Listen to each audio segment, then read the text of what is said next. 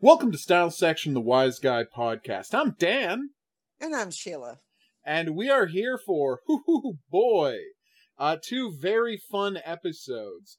One of which is, I'm not saying it doesn't have a plot, by any means, but I'm saying it might be one of the most, just character-intensive episodes we've seen from the show. That's just 100% not about what's going, not about moving the mechanical plot forward, although there is some of that in there. But it is fundamentally just about who these characters are and what they're going through in a very interesting way. Yes, and it's a most unpleasant episode as well. Yeah, there's both this week have their own details, but they're both very good.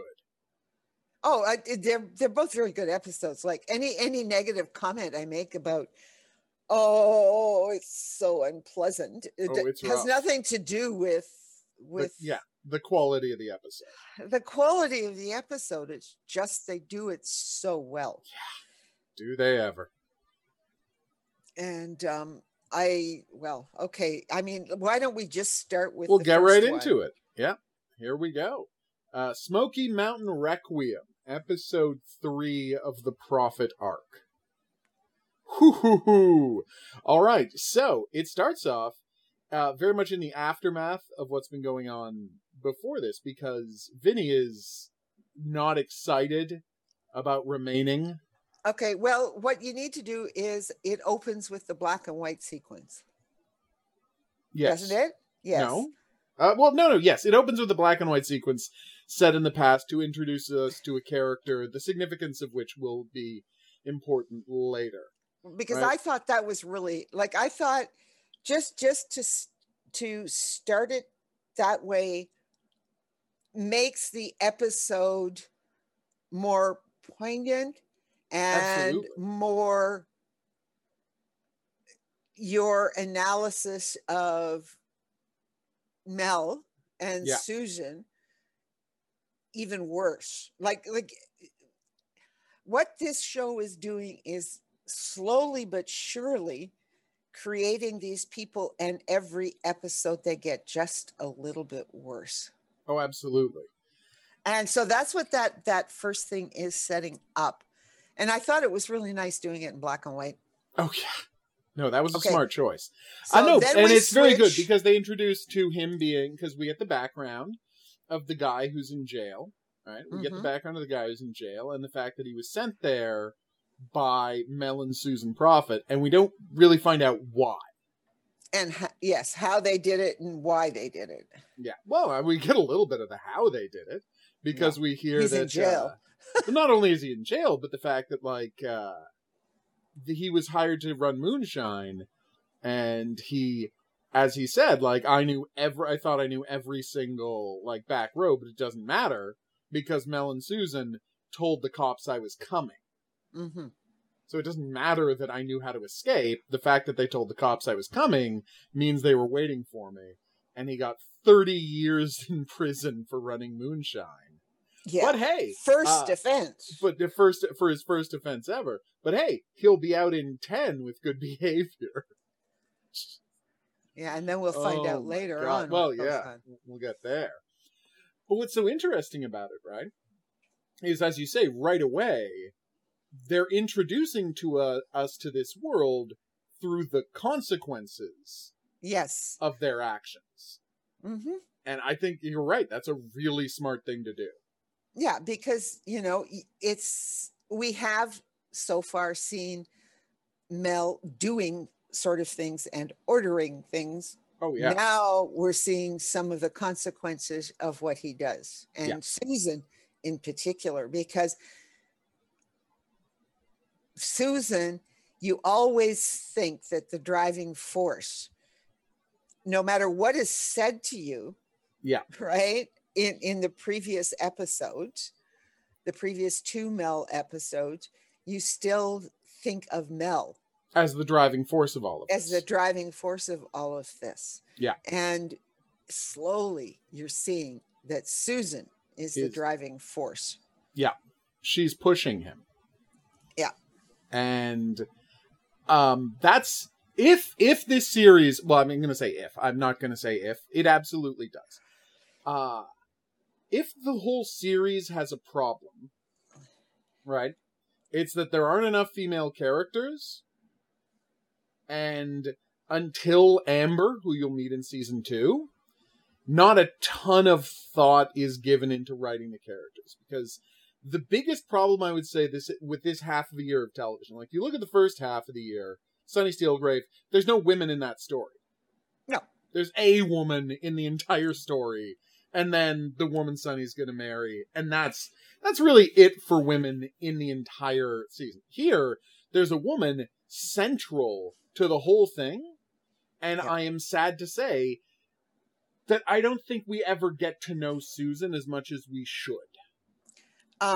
This is my problem. Like, I was watching this, and it's, well, I mean, Cannell is not known for writing female characters at all. No, at all. I mean, there are some people, some writers who can write females, and make it very realistic. Susan is sort of realistic but she is still very stylized. Sometimes she comes across, and I still can't figure out, and we'll talk about this when we get to the end of the arc, whether she is, because she has this, wears clothes that are kind of little girly, and she has this kind of little girly thing. Is this a put on her part, or is this just not writing her well enough? Well, I would, or the actress, or it's an actress. Yeah, so you're right. It can be a choice the actress is making. Absolutely. Yeah, and I'm not sure Joan Severance was the best choice, but yeah, I mean, the thing is, let's face it. Like in this episode, it's clear that Vinny is falling for Susan Prophet, and the problem is, at this point in the show, they've had one scene together. Yeah, and I think this relationship would work so much better if it had more room to breathe. Like if we had more episodes with Mel and Susan. Like if the whole first season had been about Sunny Steelgrave, and the whole second season had been Mel and Susan Prophet and Roger Lococo, right? I think they would have had the chance to like really do what this is. And in a modern, like 13 episode a year prestige cable version of this show, that's exactly what we'd be getting.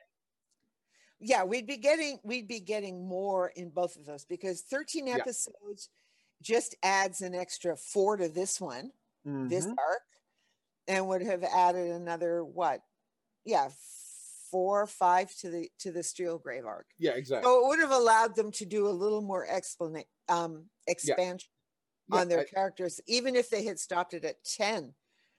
But I mean, it's still a new format, but I think, I mean, there is a real attempt, I think, we'll talk about this when we get to the second one, but let's get back to Smoky Mountain. Requiem. Yeah. Requiem. It was because you immediately then move back to Vancouver. You get the black and white, and I just didn't want to miss that one. And then you get back to Vancouver. And we get the scene we've been talking about this whole time. Oh, God, help us. I can remember the first time I watched it, and I wondered if they were in, of course. Yeah. Are they in Paris? Like, I just assumed the first time I watched it that Paris was the place that they were calling. I know, right? You know? They're going to the George Cinq Hotel. Everybody's speaking French. He seems like he acts like he's on the moon. Like, it's Vancouver. It's not an exotic city. And I don't think there's a George Cinq Of course there's not a George Cinq Hotel in Vancouver. Well, you never know. They might have expanded. I'm sure there might have been. But the George Cinq, and there isn't even one in Montreal. No. Like, it is one of the premier hotels of Paris. So, of course, I'm assuming until you get to this bizarre part, right? Yeah. And because of course he's going to meet Frank at the Hotel Vancouver. Yeah. In the Powley room. Yeah. Okay. Yeah, that makes sense. Yep. Okay. Yeah. But the George sank. The George sank? No, hey, I agree. It's ridiculous. It's absolutely ridiculous. And there's no explaining it. Like this whole scene. No. Well, no. I mean, the explanation is this is all supposed to be set in Montreal. But even set in, we've already talked about this, but even set in Montreal. It's preposterous. It's preposterous. Of course. It's absolutely preposterous that there's anywhere in... But the thing is, people... I mean, you gotta remember, this is an audience of Americans, and people understand that Montreal is French, right? And so I think I think we can allow them the cheat that if this were actually set in Montreal, right, we can say, okay, well, it's set in Montreal, so of course there are going to be a bunch of people in a nice big international hotel who only speak French. Now, you and I, people who have lived in Montreal, know that's insane, but like the average American person watching this, and the American people writing it, when it was set in Montreal, I think you can accept that that would be their belief of how the world works, right? I don't think it's that preposterous. Now, that said, it is ridiculous. It is, like, obviously ridiculous that that's the case. And there's no other way to describe it. I'm not saying I don't enjoy it. It doesn't hurt the episode, but as a Canadian, as someone who's, whose family is from Montreal, who lived in Montreal himself, it's kind of preposterous. Just you sit there and go, oh yeah. And they and then you get this very weird scene. So he goes up and you get this cute little scene where some Japanese businessmen think that, this 6'3" muscle man must be a professional wrestler. It's pretty cute. That was cute. Yeah. The old I didn't know they had wrestling here. I did really enjoy that. Yes. Right, but and while that's funny, then you get this very weird scene where Vinny goes to call Frank, right? Call Lifeguard, say they should meet, and set up the meeting with Frank. And you get this weird scene where he looks down, and the next room down, there's a guy wearing a turban watching Casablanca. Oh, I was going to say, okay, what has that got to do with what does that anything? mean? Because then he decides he's got a call. Like, okay, so there's this Sikh man sitting in a hotel room watching Casablanca. Yeah. Now, Casablanca does come up again. Well, no, and I think it's supposed to be thematically resonant, and that's why they bring up Casablanca again. But I'll damned if I can tell you what it means. I know. Well, two worlds colliding, remember? In the next episode. That's true. Like, it's funny. It's not in this episode. It's in the next episode that I don't even know who the hell brings it up. Yeah. About worlds collide, about Casablanca. And, oh, I know. Yeah. It's when Roger says, everybody comes to Rick's. Everybody comes to Rick's. Yes. Yeah. Everybody comes to Rick's. Yeah, and it's so weird. And Vinny looks at him, doesn't know what he's talking about. And he said, and so he says, worlds colliding. Yeah. And I'm going, but we were supposed to remember that he was watching Casablanca a week ago. I guess this we are. Guy in a hotel room. Yeah. And it is the end scene of you could see it. It's the end scene where Humphrey Bogart and no, it's not the end scene. It's the scene they show is the scene when everyone starts singing the Marseillaise. Oh, that's in the bar. Right. Yes, that's right. Yeah, it's the resistance scene where everybody's singing the Marseillaise, even though the Nazis are there. I know. Okay. What does that have to do with what's going on? I don't know either. Unless somebody decided they were going to do a Sikh terrorism plot. That's definitely not what they meant. That's 100%. You can't read it that way. But you are right that you go looking for the crazy answers because it's such a weird thing to include in the show. Because it's like they had to pay for the rights to that. Like that was obviously, when they wrote it, a meaningful inclusion. And you kind of feel like, I generally have a good idea what's going on in this show. But this one, I'm just at a loss. No. Yeah, it's very weird. No. At all. So, just a fun thing we like about the show and noticed. So anyway, he goes to see Frank, and he says, I want out.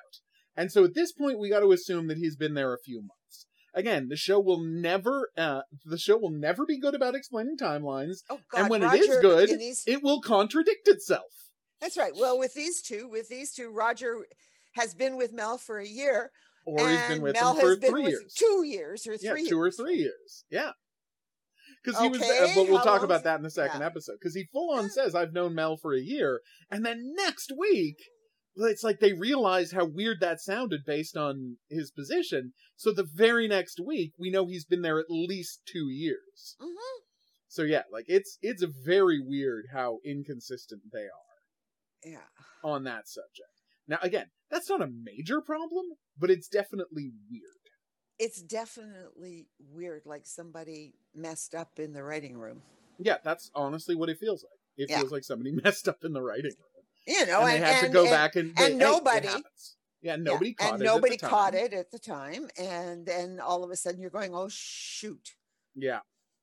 Well, no, and that's the thing. It's like, and they specifically, in the second episode, well, we'll talk about it when we get there. Yeah, so, when we get he wants to quit. He's been there 3 months, and all he knows is he's been, roughing up drug dealers. He's been, he's been muscle for the mob. He's been scaring people. He's been protecting a drug organization, but that's all he knows at this point.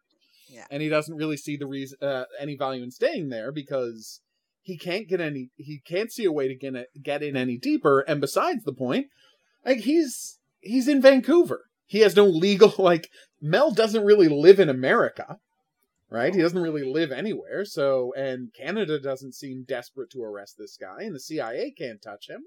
So what is the point of having a federal agent there, just watching the guy commit crimes? And you totally get where he's coming from. And so Chagras from the CIA says, no, you absolutely can't leave. 100% you absolutely can't leave. This is the furthest in we've ever gotten with this kind of international criminal, this kind of major drug dealer. And Frank, of course, is on Vinny's side because he doesn't want to be in Vancouver anymore either. No. And I mean, it seems kind of selfish, but he specifically brings up that it's in the future, he'll specifically bring up that he just doesn't get to go home anymore. He doesn't get to have a life anymore. He is just full time working with Vinny on this one case ever since this started. Yeah. Yeah, it's a very interesting idea because it's not something you think about that much. No. But yeah, pretty good scene. So he goes to Roger's place in Vancouver to quit. Right? Goes to Roger's place in Vancouver to quit. And Roger gives us one of these speeches, and we love Roger's speeches. Yeah. I mean, I'm not ashamed to say it. I adore it when Roger makes speeches. It's one of my favorite things about the show. Well, yeah. But he just starts talking about how, you know what? Nothing in the world makes sense anymore. Yeah. So. Nothing in the world, there's, the Mel world's crumbling. Mel is crazy. And if I tell him you're quitting, you get that great moment where he says, he will run that over in his head over and over again until he thinks you're in the FBI. And then he will tell me to kill you. Which I will do. Will do. Sorry. So it's you want out of here, you got to tell him yourself. Yep. Oh, such a good scene. And then so we get a scene where Mel explains, who he is and what they do and why. The why of it all. And that's when we get into Thomas Malthus. Which is not a thing you'd ever think you were going to say about a nighttime drama in 1988. Now let's talk about Malthusianism. Okay, what is that? Well, are you familiar with the character Ebenezer Scrooge? All of his thoughts about the world, and this is true, all of his thoughts about the way the world worked were written based on Dickens's disgust with Thomas Malthus's theories, and the fact that Thomas Malthus's theories were underpinning all of what the British government was doing about the poor. Yeah. The whole concept of there being a surplus population who has to be thrown in jails or occupied in workhouses, or, let's face it, starve to death. Yeah. You know? Like that line in A Christmas Carol about the ideally great, that'll reduce the surplus population. That's literally a quote of something Malthus said. Oh, yeah. So when you say you're a Malthusian, you have just admitted to being just the worst person imaginable. Yeah, and you get the explanation. Oh yeah, he explains it, and it's an interesting look at the world. Like his belief about how the world works, which I found very interesting. The idea that there are an infinite number of people, but there's only enough food to go around. And the only thing that keeps everybody from starving to death is that all over the world there's constantly wars going on, which, wow. Okay. The big one for him. Yeah, exactly. Because he's not really a drug dealer. Drugs are how they made their first few $1 million, and then they moved into international contraband. Yep. You know, and you get that wonderful maps, that wonderful map on the wall, like showing all of the deals they're doing. I know. Which I really enjoyed. Right, you got all of the deals they're doing. It's a nice system. Like it's a nice speech. It's really well written. I think it's just a fantastic part of the episode. I was blown away by how well done that part of it is. And the speeches don't sound didactic. I mean, that's the beauty of the writing. Yeah. Right? It sounds like it's just honestly coming out of this man's mouth. Yeah. Oh, yeah. Like, you know, I mean, as crazy as it may sound, it does sound like he's thinking about it. Yeah. Like he's thought all of this through, and this is like the only way the world makes sense to him is this lens. And you can understand it because of the life he's been leading. Oh, yeah. The life from the time he was a child. Mm-hmm. You know, practically a baby still. Yep, 2 years old. 2 years old when he was essentially, you know, abandoned by whoever his parents were. Yeah, and a baby sister. And his baby sister. Like, so yeah, like in a world where that kind of thing happens to children on the regular, which is the world we live in, you understand him coming up with this completely awful, the world is nothing but cruelty and we just all have to, you know, survive as best we can in it. And in fact, you know, it's like do whatever we can to thrive within the misery that we're all forced to live in. Like, yeah. It's completely an internally consistent worldview. Yeah.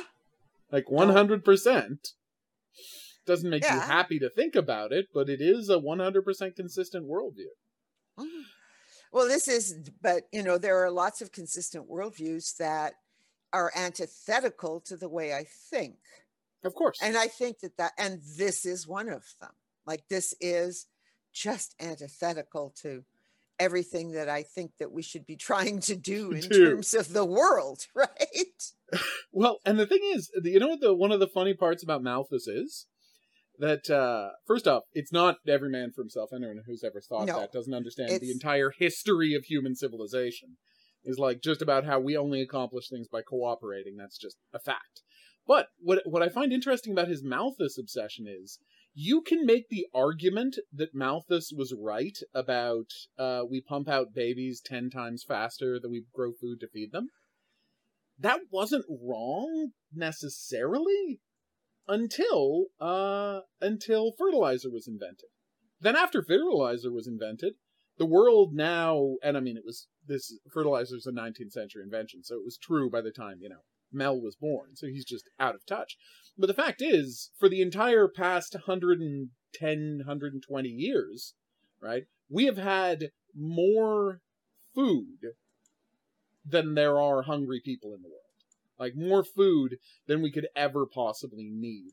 And in fact, enough food... And to keep food prices up, you dump it. And you pay people not to grow. You pay people not to grow things, and you dump food. And right now, the world, essentially, there are 7 billion people in the world, and right now every year, the world grows.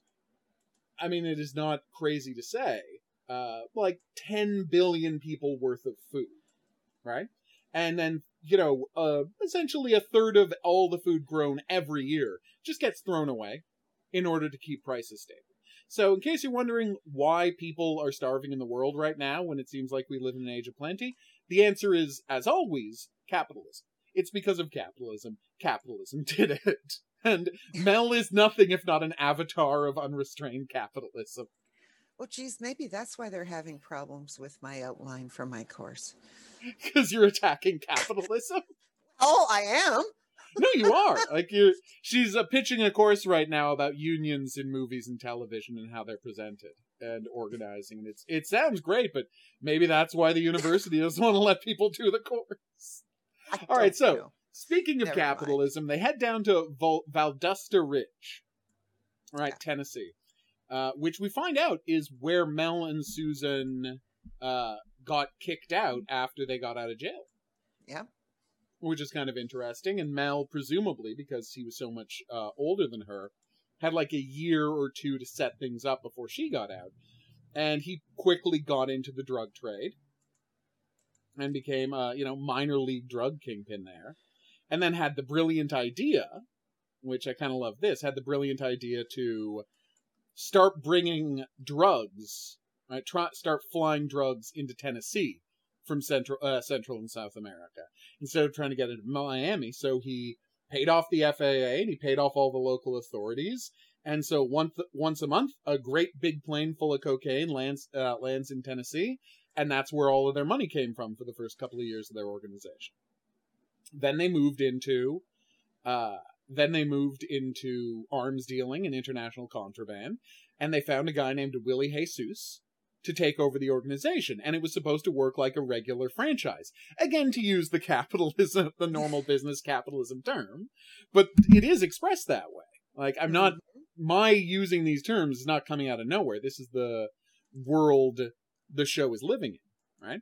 So the idea is they gave him a franchise. They say, run this, and you'll be unbelievably rich, and you just have to kick the money upstairs. And you just have to kick the money upstairs like you do in every kind of business like this.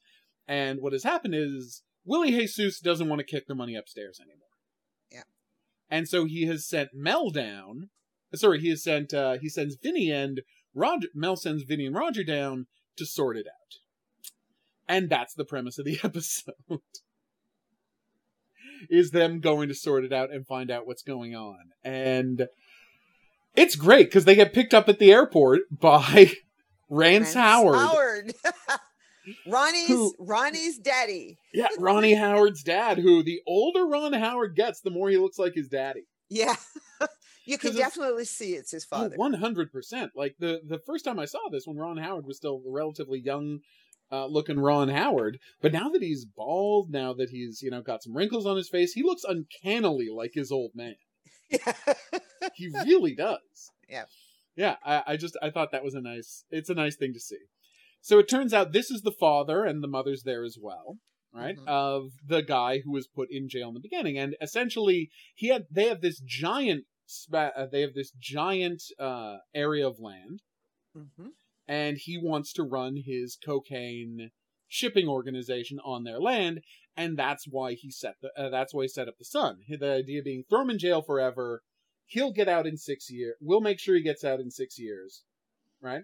We'll make sure he gets out in 6 years, even sooner than they said. But you got to let us run our drugs that entire time is the deal they offer, and of course they have no choice but to accept this. And we get this great scene where the two of them walk in, where Vinny and Roger walk in, and they meet Lottie, his wife, and they say hi, and then you get this great reveal that during the whole conversation, Lottie had a revolver. Yeah. Right, just under her seat. Just in case something took a turn. Because they're terrified. They are understandably terrified of Mel because of what he did to them.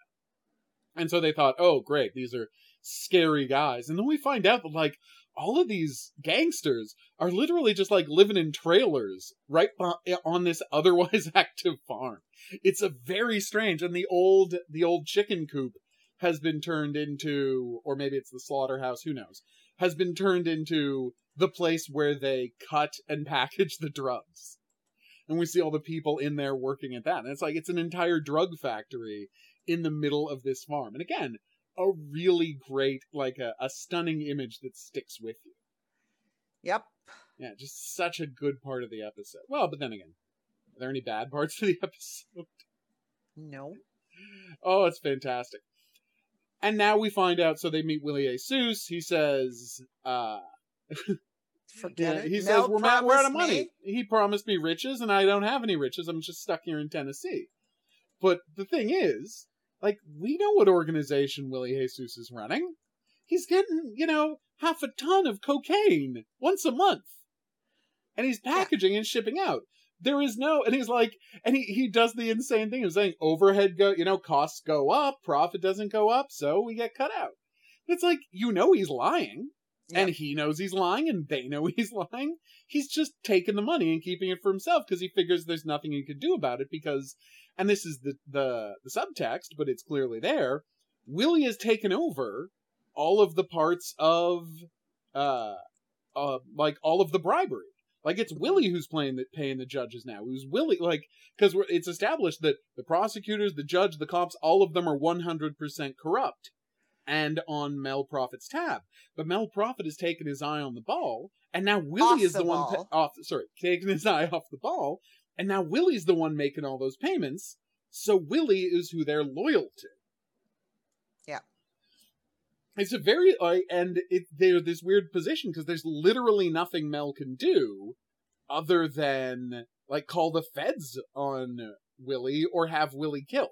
Like, Willie knows he's got no options, and he's not scared because he's got a bunch of guys with guns, and he doesn't think Mel's going to bring an army down to Valdosta Ridge, Tennessee, right? Which is nice. But at the same time, right, he honestly doesn't see how crazy Mel is. Well, no, because he basically doesn't see Mel much. No, exactly. Yeah, he hasn't seen Mel in ages. Yeah, Mel just abandoned this whole thing to him and said, you go make it work. Which is, that's, to be fair, that is how, what do you call it? I'm blanking on the word here. This is such an embarrassing word to forget. This is, delegation. It is how delegation works. Well, and it's how franchises technically should work. Oh, yeah, absolutely. Franchises and delegation, that's what this is all about. And the question is, well, is there anything after that scene? Is there anything they can do about it? And I guess there really isn't. So they're just told to sit there and wait and follow orders. And this is where we get your important scenes with, where you get really great scenes where Roger and Vinny get to talk to one another. Yeah. And these are good scenes. These are good scenes when the two of them are just hanging out and chatting with each other. Because you get him finally we see Roger, like, genuinely uncomfortable with something he's about to do, like, he's supposed to do. Because Vinny fills on tells him, I'm not gonna kill these people. No. Like, no matter what Mel says, full stop, I'm not gonna kill these people, and you're gonna do whatever you're gonna do, but I am not doing this. Yeah. Which is, again, another great moment for Vinny. And of course you got Roger going through the exact same thing at the same time. Because, again, Roger really does have a vibe of being a dead-eyed monster. But fundamentally, we see in this scene, he's not that different from Vinny. He might actually, like, we don't get any details, we don't know what's happening, but he might actually have his own code, is what we get out of this scene. And you get the vitally important sequence where Vinny tells him, you can just leave. And Roger's response is, if I leave now, too much changes. Yep. And we have no idea what that means. And Vinny immediately notices that that's a weird thing for Roger to have said. Yeah. But he doesn't harp on it. He doesn't, ask what that meant. It just kind of drifts, just like he lets it drift when Roger says that he spent a bunch of time in South and Central America. Yeah.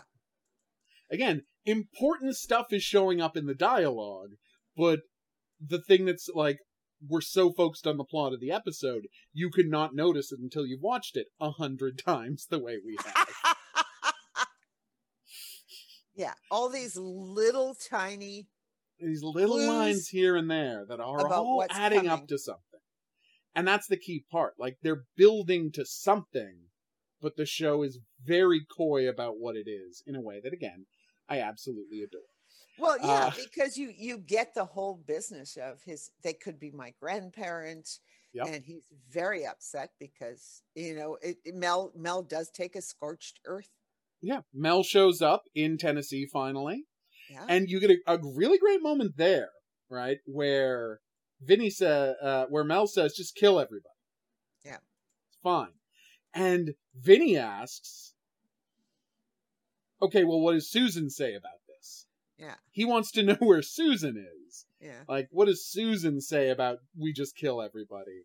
And Mel's like, Susan's off, doing a blood doping. Just follow my orders. Which is, it's weird because there's an acknowledgement there where he's not actually, like, insulted by the idea that Susan would have to be read in on this situation. Like, he doesn't give Vinny it doesn't matter what Susan says, I just told you what to do. Like, the idea that Susan gets to weigh in on this stuff is not questionable at all. Like Vinny and Mel both acknowledge in that scene that Susan's every bit as much in charge of this organization as Mel is. And again, I find that really interesting. Well, yes, definitely it is interesting. I think that Susan, though what Vinny doesn't want to take is, of course, Mrs. Rance Howard points out that she's a devil who can get men to do anything that she wants. Yep. And you know what? There's a truth to that. There is absolutely a truth to that. Like, she is Mrs. Rance Howard, Dottie. Dottie, like, she's right about her. That's the interesting thing. Like, she's not wrong, though. Nope. Yeah, and I mean, Vinny is absolutely the victim of that. Like, 100%. Soon. They canonically, like, they do the whole dream sequence this episode, if you've forgotten. Oh, that's This is where he has the dream sequence about being obsessed with her. So it's like, it's all coming up in this episode. And so now, but at the same time, and this is the wonderful part, we see that Vinny has told Frank about the son and said, okay, well, you gotta get this kid out of jail. Yeah. Like, it's insane. He got 30 years in jail for a first offense for running moonshine. Like, there's no planet under which this is an appropriate level of punishment for the crime he committed. This is all obviously a scam. Yeah. And so then we get put in this position, well, okay, what's he going to do about it? And so they rush and start pulling strings, and we see both, both Charles and Frank making calls. So, Charles is on side, finally. Like, Charles finally seems like he's on side, which is a nice moment. Making calls to try and get this out of jail. And we get a scene of Vinny and... Vinny... I'm already laughing. Vinny and Roger doing chores around the farm. Mm-hmm. Which I thought was a lot of fun. I thought that was a nice little bit of comic relief. Yeah, a little bit of comic relief in an otherwise pretty bleak episode. Yep. Which is pretty nice. And you get this great scene where and Roger gets one of my favorite lines he ever has, which is, looking at Willie Jesus and saying that it's if I don't get a chance to kill that guy, it's going to be a major disappointment in my life. I'm like, God, you're fantastic, Roger. Oh, he's so wonderful. All right. And so then what happens? Oh, the son shows up. Yes. He gets out of jail and he rushes home, and he has used his time in jail to become a giant, scary muscle man. Mm-hmm. Because, you know, the first thing we see about him is him being sexually assaulted in prison, and understanding that if he wants to survive, he has to become as tough and as scary as possible. And then we see the result of that belief later in the episode. So again, It's a nice structure to the episode. They've structured this episode beautifully, is what it comes down to. He says, he essentially finds out that these guys are from Mel. This makes him want to kill them, quite understandably. He has a lot of unresolved stuff with Mel. I think, you know, who would begrudge him that attitude? But of course, really, what he wants is for his family to be set free, and for Willie Jesus to get gone. So they go over there. They go to talk to Willie, and he says, "You got to get out. The deal was till I was out of jail. It's out of jail. Be a man of your word. Get out of here." And of course, Willie says, no, it was 6 years. You still got another 2 years left. Yeah. Before I have to, you know, according to our contract. As if he was ever gonna leave. Yeah, as if. As if the man was ever gonna go anywhere. And this leads to a fight scene where, and I can't believe this was on television, but the son turns Willie's head 180 degrees around. I know. Am I watching Hannibal suddenly? He just grabs him and twists his head around. Yep. And that's how the fight starts. That's not the climax. And Roger grabs a stir stick out of Willie's drink and stabs a man in the neck with it, killing him. And then Rance Howard comes out with his Molotov cocktails and sets the trailer on fire and knocks it over, killing more people. And then we get our great moment where Roger has the shotgun, and Rance is there, and the son is there, and the Dottie's there, and he's like, and you get this moment where Vinny really thinks Roger's going to kill them, because that's what he was ordered to do. Yeah. But we've seen what Roger is going through, and he just can't do it, and he runs off. And then we get and then we go back to Vancouver. And I know. After all that, he just goes back to Vancouver. And Vinny makes a very good case that it's like, there's no reason. Like, I understand I was ordered for Scorched Earth, but it's like, Willie Jesus is done, the organization's done, there's no evidence linking you to any of them. There's no reason to kill that family except to protect your own ego. Yeah. And he's right. Like, there is no reason to kill them. It's like, they've got no proof. They're not going to be able to do anything to him. So what is the reason to kill them other than because he's angry? Yeah. And so he says, don't kill him. And pointedly, this could have gone a lot worse, but Sue is there this time. Yeah. And I guess that's all it takes to be able to, alright, she does like Vinny, and that's all it takes to back Mel off. Is Sue being there to put in a word. Well, yes. And of course, the discussions on Malthus. Yeah, well, of course. One more time. Yeah. You know? So it is fascinating to listen to it, to kind of how they're putting all of this together, and how Mel is such a mercurial person. Character. Yeah. Yeah. That this is. Yeah, he can hear that and be like, fine, great. I just want this to be over now. Yeah, I got to move on to the next thing. It's done. Okay, those poor people can live their poor lives and run moonshine if they want to. Yeah, and a thing that I thought was key is, while he's doing that, in that scene, we get another unbelievably important line of dialogue from unbelievably important line of dialogue from Roger, which is, the problem here is subcontractors. Yes. If you want to do this kind of thing, you have to organize it from the soil to the street. You have to own everything. Yeah. And of course, Mel just rolls his eyes at this idea. Like, oh, great, I'm surrounded by geniuses who tell me how to do my business. Thanks so much, guys. But again, stuff is being laid for later, and you don't even realize it. No. And that's why the show's so good. And this is why we like certain shows better than others. And if they do a successful job of, giving you all the clues, you can go back and watch it and then say, oh, yeah. It was all there. It was all there. There are no shocks when you get to the end. Nothing comes out of the blue. It all fits perfectly. Yeah. Yeah, and again, it's just the genius of this show. Specifically this show. Because again, who else was doing this kind of work at this time? Who else was doing the shows with this kind of layering of the stories at this time? Nobody was doing it.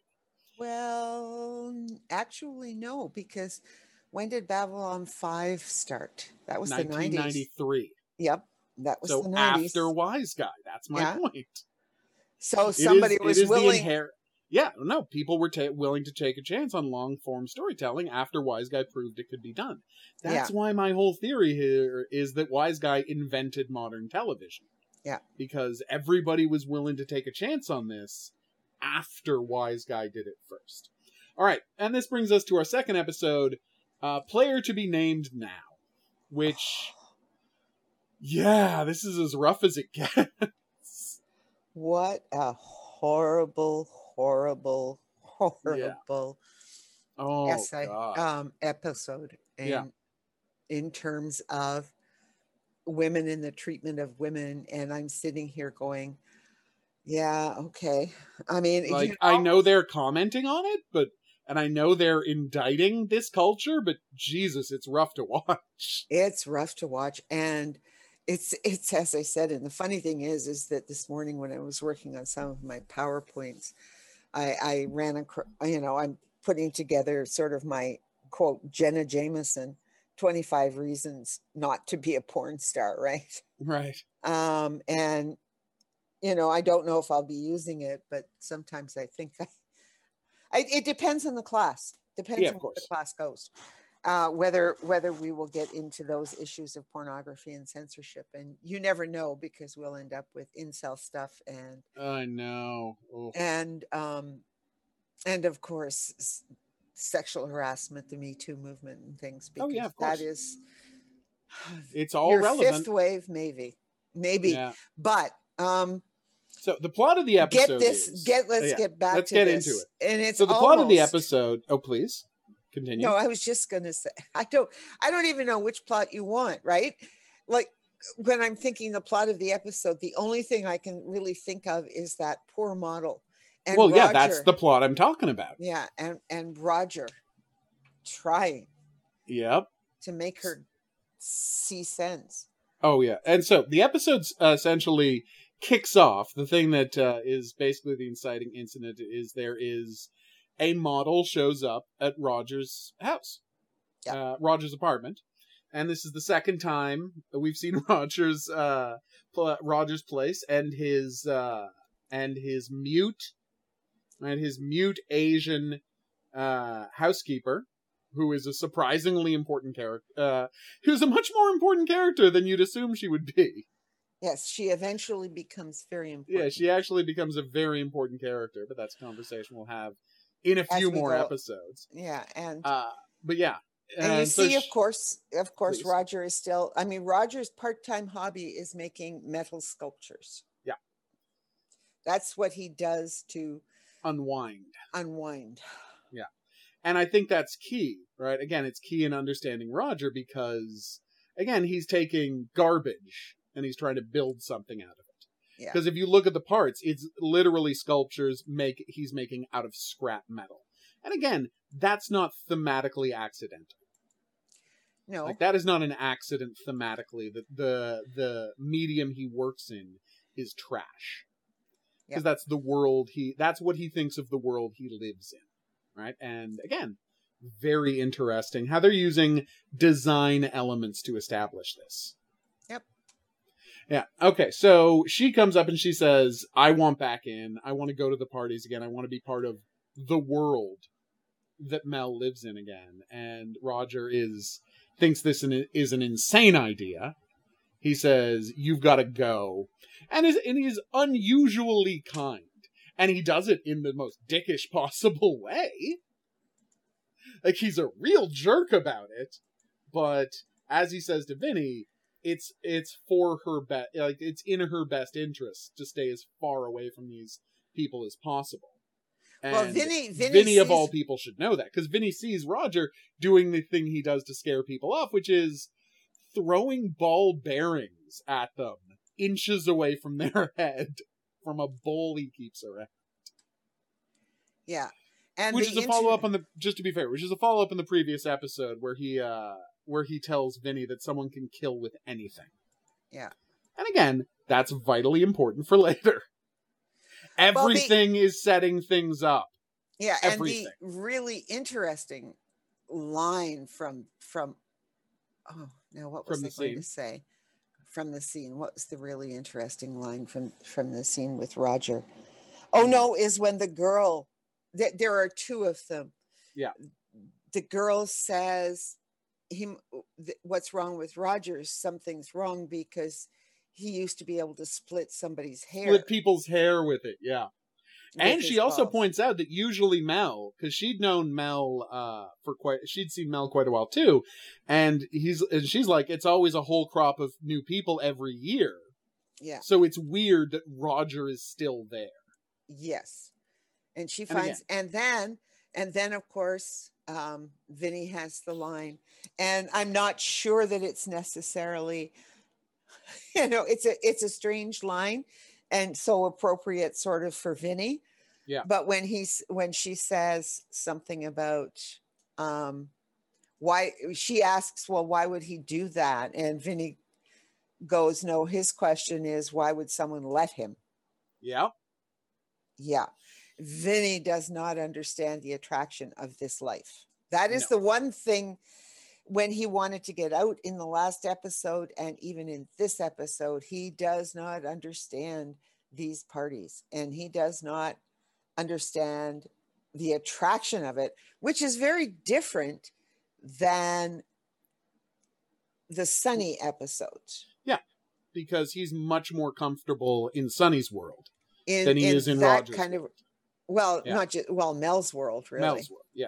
Mel's world. Roger just, I mean, who knows? Roger just works there. Roger just works who the there. hell, you're right. Who the hell knows what Roger's into? Yeah. In fact, I mean, we've already gotten the impression that he is bored with this particular life. Oh, yeah. And if you were to think about it at this point, you're just going, okay, then if he's so bored with it, why is he still there? Yep. And again, well, that's coming. That's a coming. We are going to find out everything about Roger eventually. We just have to wait a little while longer. Yeah. Before we get it. They're building the characters. And I love and then we get to the scene where Roger wakes Vinny up to go search for a bomb. I know. Oh my God. He wakes him up to go search for a bomb. And, of course, it turns out to just be a trick. Just be a trick by Mel in order to yes. make sure the what do you call it? His security guys are on top of things. Yeah, exactly. Like, are they sleeping on the job or are they actually paying attention? So he planted a fake bomb in his own yacht. Yeah. The man is the worst. Yep. And we find out what all of this has been about, which is Mel wants to buy a baseball team. And again, they completely capture the how mercurial he is. Yeah. Where it's like suddenly the most important thing in the world to him is baseball. And as Vinny says, I've never heard about anything like this before. But he, Mel, Kevin Spacey, sells it so well. Oh yeah. he sells the idea so well that it's like, this is the one good memory Mel has from his entire childhood is listening to baseball on the radio. And so he's always wanted to have his own team and like live the life of being around baseball. And as he says, playing on the team. And then he's like, just because you own the team doesn't mean you can play baseball on it. And he's like, you're wrong, Vin. That's exactly what it means. It means, yes.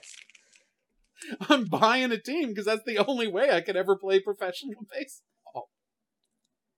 Which is, again, such a charming thing about the character. And that's the genius of this episode. They let him be charming in these early scenes so that the second half of the episode will be so much more impactful.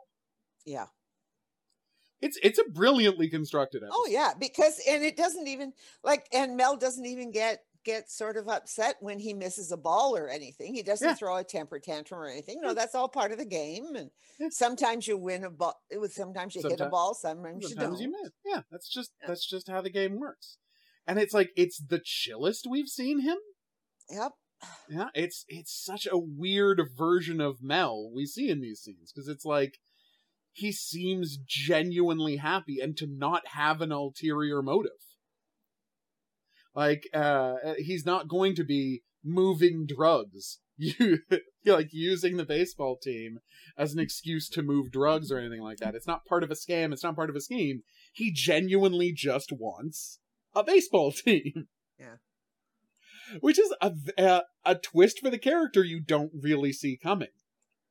And so then he sends Roger and Vinny. Oh, before that though, we get a very interesting scene where in the car, and this is what comes out of nowhere. This is what we've been talking about this whole time.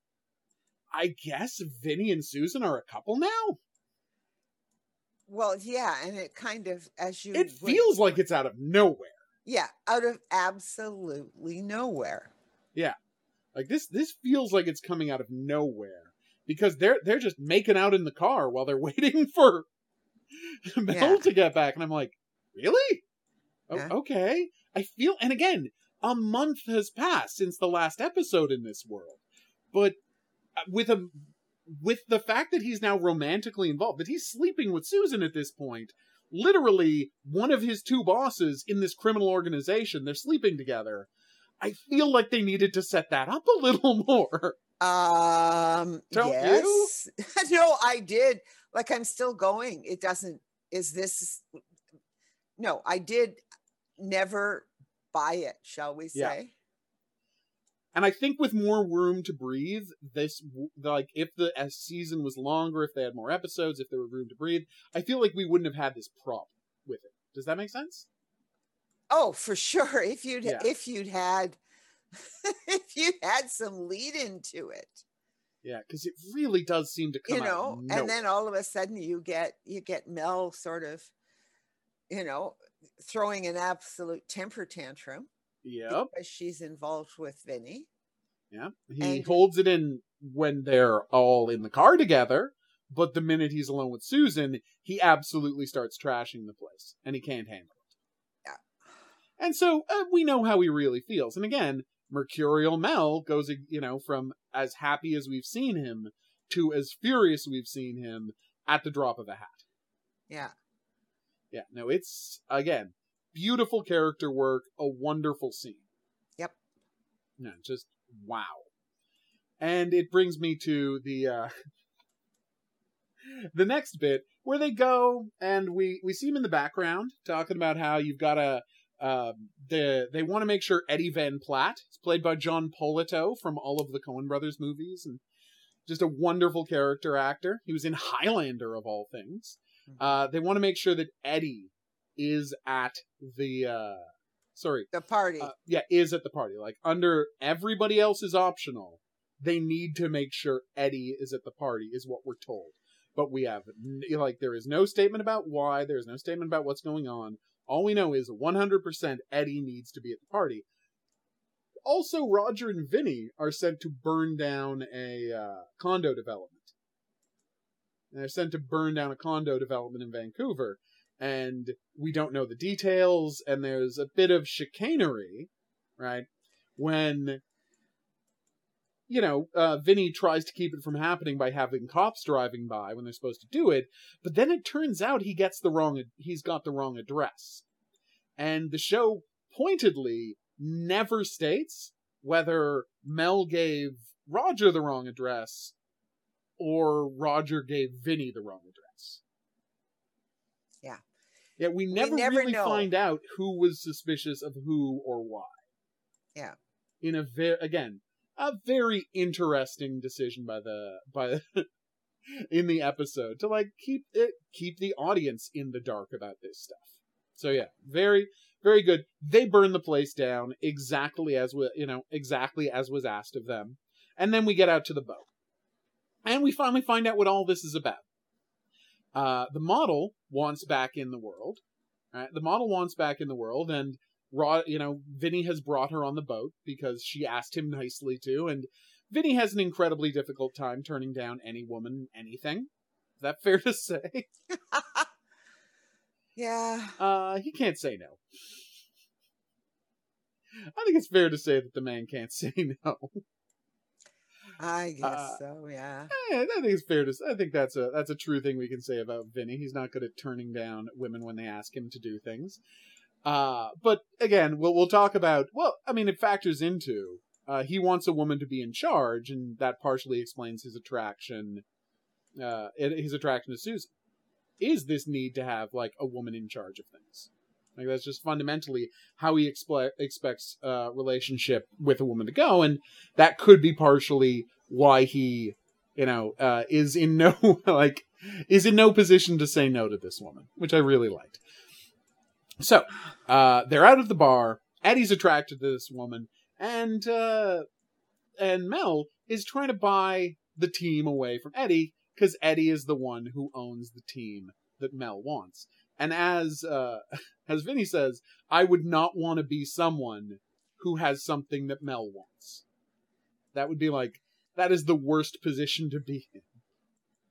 And so he sends the woman off with Eddie when Eddie refuses to sell, and he just offers him $10 million, $20 million, basically whatever he wants. He is offering Eddie whatever he wants in exchange for a baseball team. And Eddie's response is, the best thing in the world is to have something that somebody wants and can't have. So he's essentially the same guy as Mel. Yep. He really is. They are not different people at all. Right? Fundamentally, they are the same guy. And again, that's an interesting thing to do there. And so now we finally found out there's a great big storm out in the water. All of the guests are leaving. Roger makes sure that neither the model or Eddie are allowed to go. And, oh boy. They come back out of the playroom where they've been having sex and find out that the boat's gone. And there's no way off of the yacht. The cigarette boat is gone. Helicopter can't land in this weather. There's no way off the yacht. And now Mel decides to make his play. He has burn down a housing development of Eddie, so that's $3 million. And it's so obviously arson that they're not going to... the insurance company. The insurance would never pay it off. But he's not worried. He's got, millions and millions and millions of dollars. He's a rich guy. Except, at the same time, and this is the biggest scam we've heard of someone pulling, it turns out all of his moves on the stock market, Eddie's that is. Okay, wait a minute, you missed number 2. Oh, sorry, number 2. Oh, yes, all of his markers are called in. Mel has had all of Eddie's markers called in. Yes, you're right. All of his markers called in for all of his gambles, because in addition to everything else, the man's a degenerate gambler. Yeah. If you didn't hate Eddie enough already, he's also a degenerate gambler. He's had all of his, you're right, point 2 is, he's had all of his markers called in, so he's going to have to pay a lot of money very quickly. And again, he's a rich guy. He's not worried. Except, and this is the key, all of his money is tied up in stocks in the stock market, and all of his moves in the stock market are based on the fact that he owns a ton of Unidac Industries stock. And if that name sounds familiar to you, it's because Paul Patrice has a vacation home on Long Island right next to the chairman of Unidac Industries. That's right. They called that back. They didn't forget. It was a little nice touch. Everything's a nice touch on this show. All of his, and so he has used his connections. Mel has used his connections to make sure that a shipment of parts for Unidac's planes has been incredibly faulty and causing them to violate their contracts with the U.S. military, the terms of their contracts, and boom, they're not going to be a U.S. military contractor anymore. And that company is going to disappear overnight, which, when you think about it, that's an incredibly huge thing for Mel to have accomplished. Well, but that's the impression you were supposed to get of Mel. Yes. That he is capable of, they're smart enough to figure out. Yeah. But, and this is the key part. The key part is, it's never going to be explicitly said on the show, because again, it's a show that trusts its audience. But once again, this is something that is going to be explained later. Yeah. Like how Mel, you might wonder, how can Mel do something that huge? There's a reason for it. And you're going to find out later in the season. Yeah. But it's like, it's such a crazy, huge thing to have accomplished, to essentially destroy a McDonnell Douglas. Yeah. Right? To absolutely shatter this company. And just think about, like, this is a manufacturing company. This is a company that makes engines for planes, that makes missiles and all that. It probably has 80,000 employees. And Mel just essentially threw that company into receivership as part of a plan so that he could own a baseball team. Yep.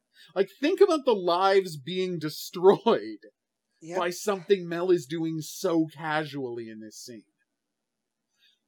Again, it's a horrifying episode. And no, it's a horrifying, from the way the woman is treated, from the way Mel is able to control all of these things. Yeah. And it doesn't seem, it almost seems like a fairy tale. No one could have this much power. Yep. As we find out, there's a reason, as you say, there is a reason why he has this much power. Yep. And we will find that out. Very soon. Very soon. Right? Yeah, very soon. We're only a couple of weeks away from really revealing where all of his power actually comes from. And it is fascinating. I mean, the whole setup. Slowly but surely. Yeah, all of this stuff gets laid down. One piece at a time, you learn more and more. Because again, I love that first half season. Okay, I adore the first half season, but it is not the planning that goes into this second half of the season. Is just a completely different level than the Sonny Steelgrave stuff. Like, only as we pointed out, with a deal's a deal, right? Only in the last 3 episodes of the season, or 4 episodes of the season, do they start setting up and paying off things. Like laying in hints earlier for stuff they're going to do later, right? They generally, that's not something most TV shows worry about, and it's something even Wise Guy didn't really truck in until the end of the first season, whereas this whole season is about setting up the end of the season. And that even more so than just having an arc. The fact that every episode is knowingly building towards the end of the arc. Like, most, Buffy never had every episode build towards the end of the arc. There were filler episodes of Buffy. Yep. And there are filler episodes. Any filler episodes. No, between arcs. There are filler between episodes. Arcs. Yep. There are no filler episodes on Wise Guy until you end an arc, and then you're right. Filler episodes that teach us a little about characters, or, in the case of some of them, just waste our time. I have some harsh stuff to say about that third season. Well, the third season was, we all know about the third season. Yeah, so, all right, so it's great. So now he has Roger lock up Eddie and say that, Eddie, you're gonna come tomorrow morning. You're gonna be under investigation for stock manipulation, and you got Vegas hounding you, so you're gonna be in trouble with the mob, and you're gonna be in trouble with just the Vancouver cops over burning down that housing development. But what he doesn't know is the thing that Eddie is really going to be in trouble for is smuggling drugs from Mexico, because Vinny told Frank, and who's the CIA guy? Charles. And so they are digging into that, and they're going to arrest Eddie as he gets off the boat. Yeah, which is going to have consequences as well later on. Of course. Mel did this without understanding that, he had a secret, he had no idea that the one thing that was going to keep his plan from working, right, is that he's got a secret agent working in his organization. And this is where it gets great, because he sends, already laughing, all right, and so we get this really awful scene where Mel just screams at the model for, you said you wanted back in, you can't even seduce this one scumbag? Yeah. Right? You can't even keep this one scumbag happy? What good are you? And he tells Vinny to throw her off the boat. And Vinny, quite reasonably, says that he has no intention of doing that. Yeah. So Mel pulls a gun on him. And Vinny has to stare down a loaded gun, saying that he won't do it under any circumstances. And this is the thing, this is how much Susan is in charge. Yeah. That Vinny essentially has this get out of jail free card as long as Susan likes him. Yeah. And that's the key element. That, as long as Susan's on his side, he'll be Mel fine. Won't go all the way. Right? And I'm sure there's stuff he could do that would go too far and make Mel kill him. But fundamentally, if he's got Susan watching his back, okay, Mel is never going to turn on his little sister. No. Ever. That's the one thing Mel would never do under any circumstances. And I think that's clear in the episode. Oh, yeah. Yeah. I mean, that's pretty clear that Vinny is sort of, and even Roger then is getting a pass. Yeah. Oh, absolutely. Simply, right? Yeah. Because of Susan. Yeah. And as you say, if you're not paying attention to the way the characters are looking at each other, to the way the characters are talking to each other, you could miss the extent to which Susan is running things. Yeah. That she is running things every bit as much, and in some cases more than Mel is. Yeah. Because somebody has to run it when Mel goes off. Yeah. And he does that a lot. Yeah. He really does. And that's the fundamental part. He is a genius, and he is great at manipulating people, but he can only hold it together for so long. So much of the management is actually being done by her. Yeah. Right? She is in control of this organization. Mm-hmm. And so, at the end of the day, what Susan says, to a certain extent, goes. They're going to come into direct conflict later. Right? That is going to factor in, but fundamentally, that relationship doesn't change. It's what is said. I mean, what Mel says is that, this isn't going to last forever. I mean, it's already, you are foreshadowing what will happen. You have to stay with me. This won't last forever. You have to stay with me till the end. Yeah. Oh, so such a good scene. All of the scenes are so good and so believable, notwithstanding what we said about Susan at the beginning. Oh yeah. That the character, and I don't know whose choice it is, but every now and then it would jar. But overall, I still think it's an A- B+ performance. No, I think it's fair to say that this is Joan Severance, who, I mean, it's a B performance of an A+ character. Yes. Is that horrible to say? No, it's not. And the writing is pretty good. And I think, but we also have to, we can't, here's the problem. We have to do some filling in the blanks as part of the problem. Yes, because so much of the story isn't explained. Part of it is the writing, right? Yeah. Part of it is the direction. Like, and who knows what Cannell's overall view of this, of Susan is. Right. You know, that, or does he, and as I said, this is, we'll talk about it again at the end. It's, okay, is this, she plays, it, does she have sort of a slightly, she's got serious issues herself, of course. Yeah. As well, you know, if we haven't figured that one out. I mean, she's very attached to her brother. Yep. Right. And so that's part of the problem. Oh, anyway, we'll get to that later. Yeah. But so sometimes, and is it just, and I'd have to think about this, and as we go forward, we should watch for this, is there the way she behaves with everybody else and the way she behaves around Mel. Yeah. And they are very different. And the real Susan is maybe the way she behaves around Mel. And everything else is in service. Is a performance of some kind. Is a performance of one kind or another. And the problem is the lines are getting crossed with Vinny. Yeah. And that is going to come up in the subsequent episodes. Literally next week. And as to quote Mel, the toes know. That's what it comes down to. Because he even said that. Oh, God, even he said that around the, you know, in the previous episode. Yeah, apparently. He did. It was quoted.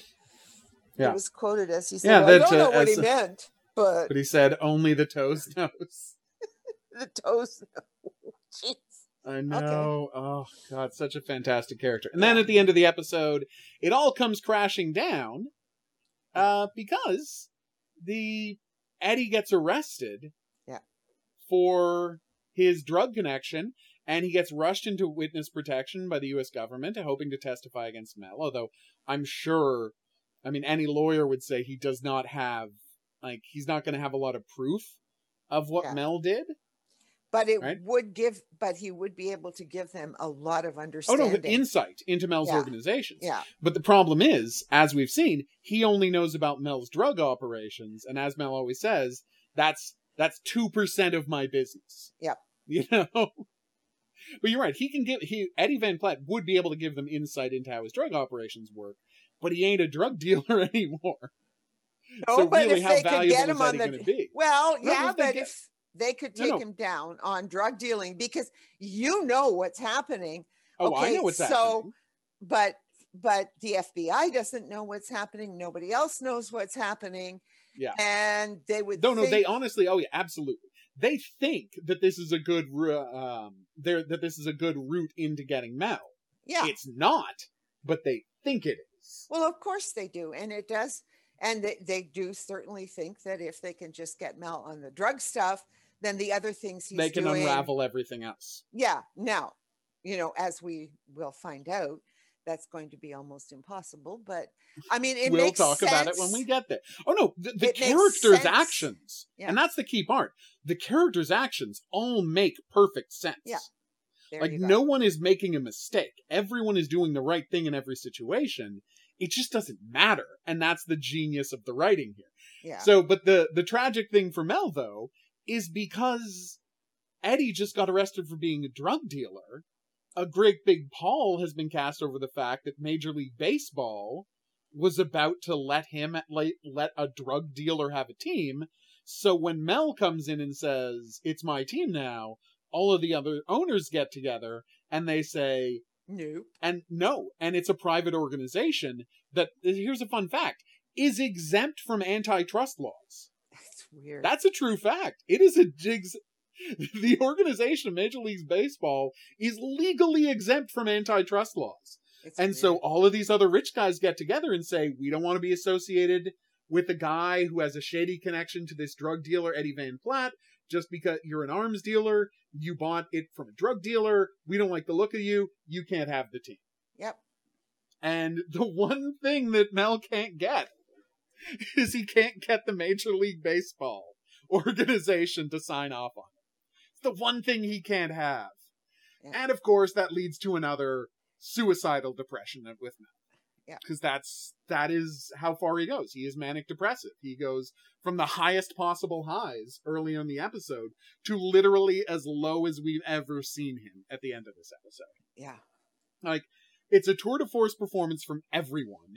It's incredibly revelatory about a bunch of the characters, and it moves the plot along leaps and bounds. This is it's brutal to watch. Oh, and just to be clear, Vinny gets the model off the yacht safe. We haven't mentioned this.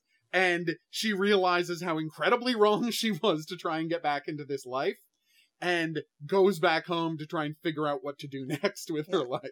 She said, I do have choices. Yeah, she realizes that she isn't just stuck in these behaviors. She can go and she can do something smart. Particularly because when Mel wants to shoot Vinny, Vinny just says, no, there are some things I won't do. I have choices. Because Mel says to him, you have no choice. And Vinny says, yes, I do. Yeah, I always have a choice. I can't control what you're going to do. I can only control what I'm going to do. Yeah. And there you go. And that's, again, an unbelievably important theme for this half of a season. Yeah. That everybody always has a choice. Yep. You don't have to go along with this stuff. You always have a choice. All right, so just a masterpiece bit of work done this week. It's fantastic. Even though it wasn't a Roger heavy episode, he gets a fantastic scene throwing ball bearings at a woman's head. Yep. Like, it's a great scene there. Like, that whole scene is amazing. And kudos to the actress who didn't flinch. Yeah, flinch with these ball bearings coming at her. I mean, I know in real life, they were, like, the camera was right next to her, and she could see that, like, a slingshot was aiming nowhere near her face, but it's still scary. It's still got to be intense.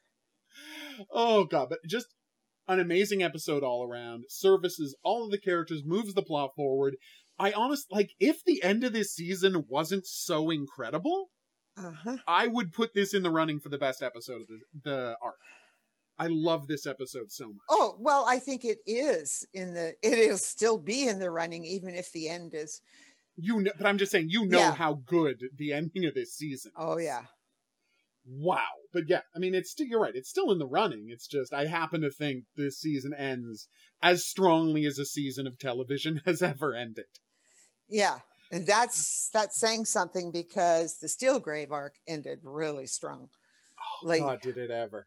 Yeah. Oh my God. But I mean, when you get to the end of this season, well, again, we find out what the whole once we find out what the season was actually about the whole time, that's when it starts paying off. All right. So, obviously, we'd like you to join us back here next week. We're going to be watching episode 115 and 116, which is Merchant of Death and Not for Nothing. Yep. Merchant of Death is important because it's the first episode. Like, we've heard all this stuff about arms dealing and where they get their money. It's the first episode to actually be about that. Yeah. And then Not for Nothing is, you know what? Yeah, let's just people be surprised by that one. Yeah, Not for Nothing. We'll let people be surprised by that one's about, because I don't think anybody saw that coming. You know? Yeah. Yeah, I think nobody saw that one coming. No, and that's... when you were watching this the first time, who could have imagined that? But, brief cameo by Patrick McKenna. By Patrick McKenna, like from TV's Red Green, from TV's Traitors, like beloved comedic actor Patrick McKenna shows up at the start of this episode, and it is delightful. Well, it is Vancouver. It is Vancouver, you're and right. They do have some Canadian. Yeah. Well, no, like legally, if you want to film in Vancouver, you got to hire some Canadian actors. Not many, but you do have to. You do legally under union rules have to hire some local actors, and Patrick McKenna is one of the actors they hired. Oh God! But anyway, so 2 great episodes coming up, very important, and then once those 2 episodes go, the show just hits the gas full speed, racing towards the end of the season. Yeah. Like, it is, you don't get to take a breath for the 5 episodes after after these 2. So enjoy your last chance to take a breath. Yes. Perfect time to cough. No notes. All right. So we'll see you back here for that next week. For now, I'd like to say, as always, thanks for listening. If you have any questions, comments, or if there's any profiling-related fiction you think we should check out, please drop us a line at profilingcriminalminds@gmail.com. We would love to hear from you. We are going to be back here next week, as we said. If you're listening to this on some sort of a app or podcatcher, be sure to rate and review, because that is how new people find the show. So, see you next week. But until then, I'm going to say that's right. Au revoir. And have a good week. Profiling Criminal Minds is a member of the Kinks Podcasting Network.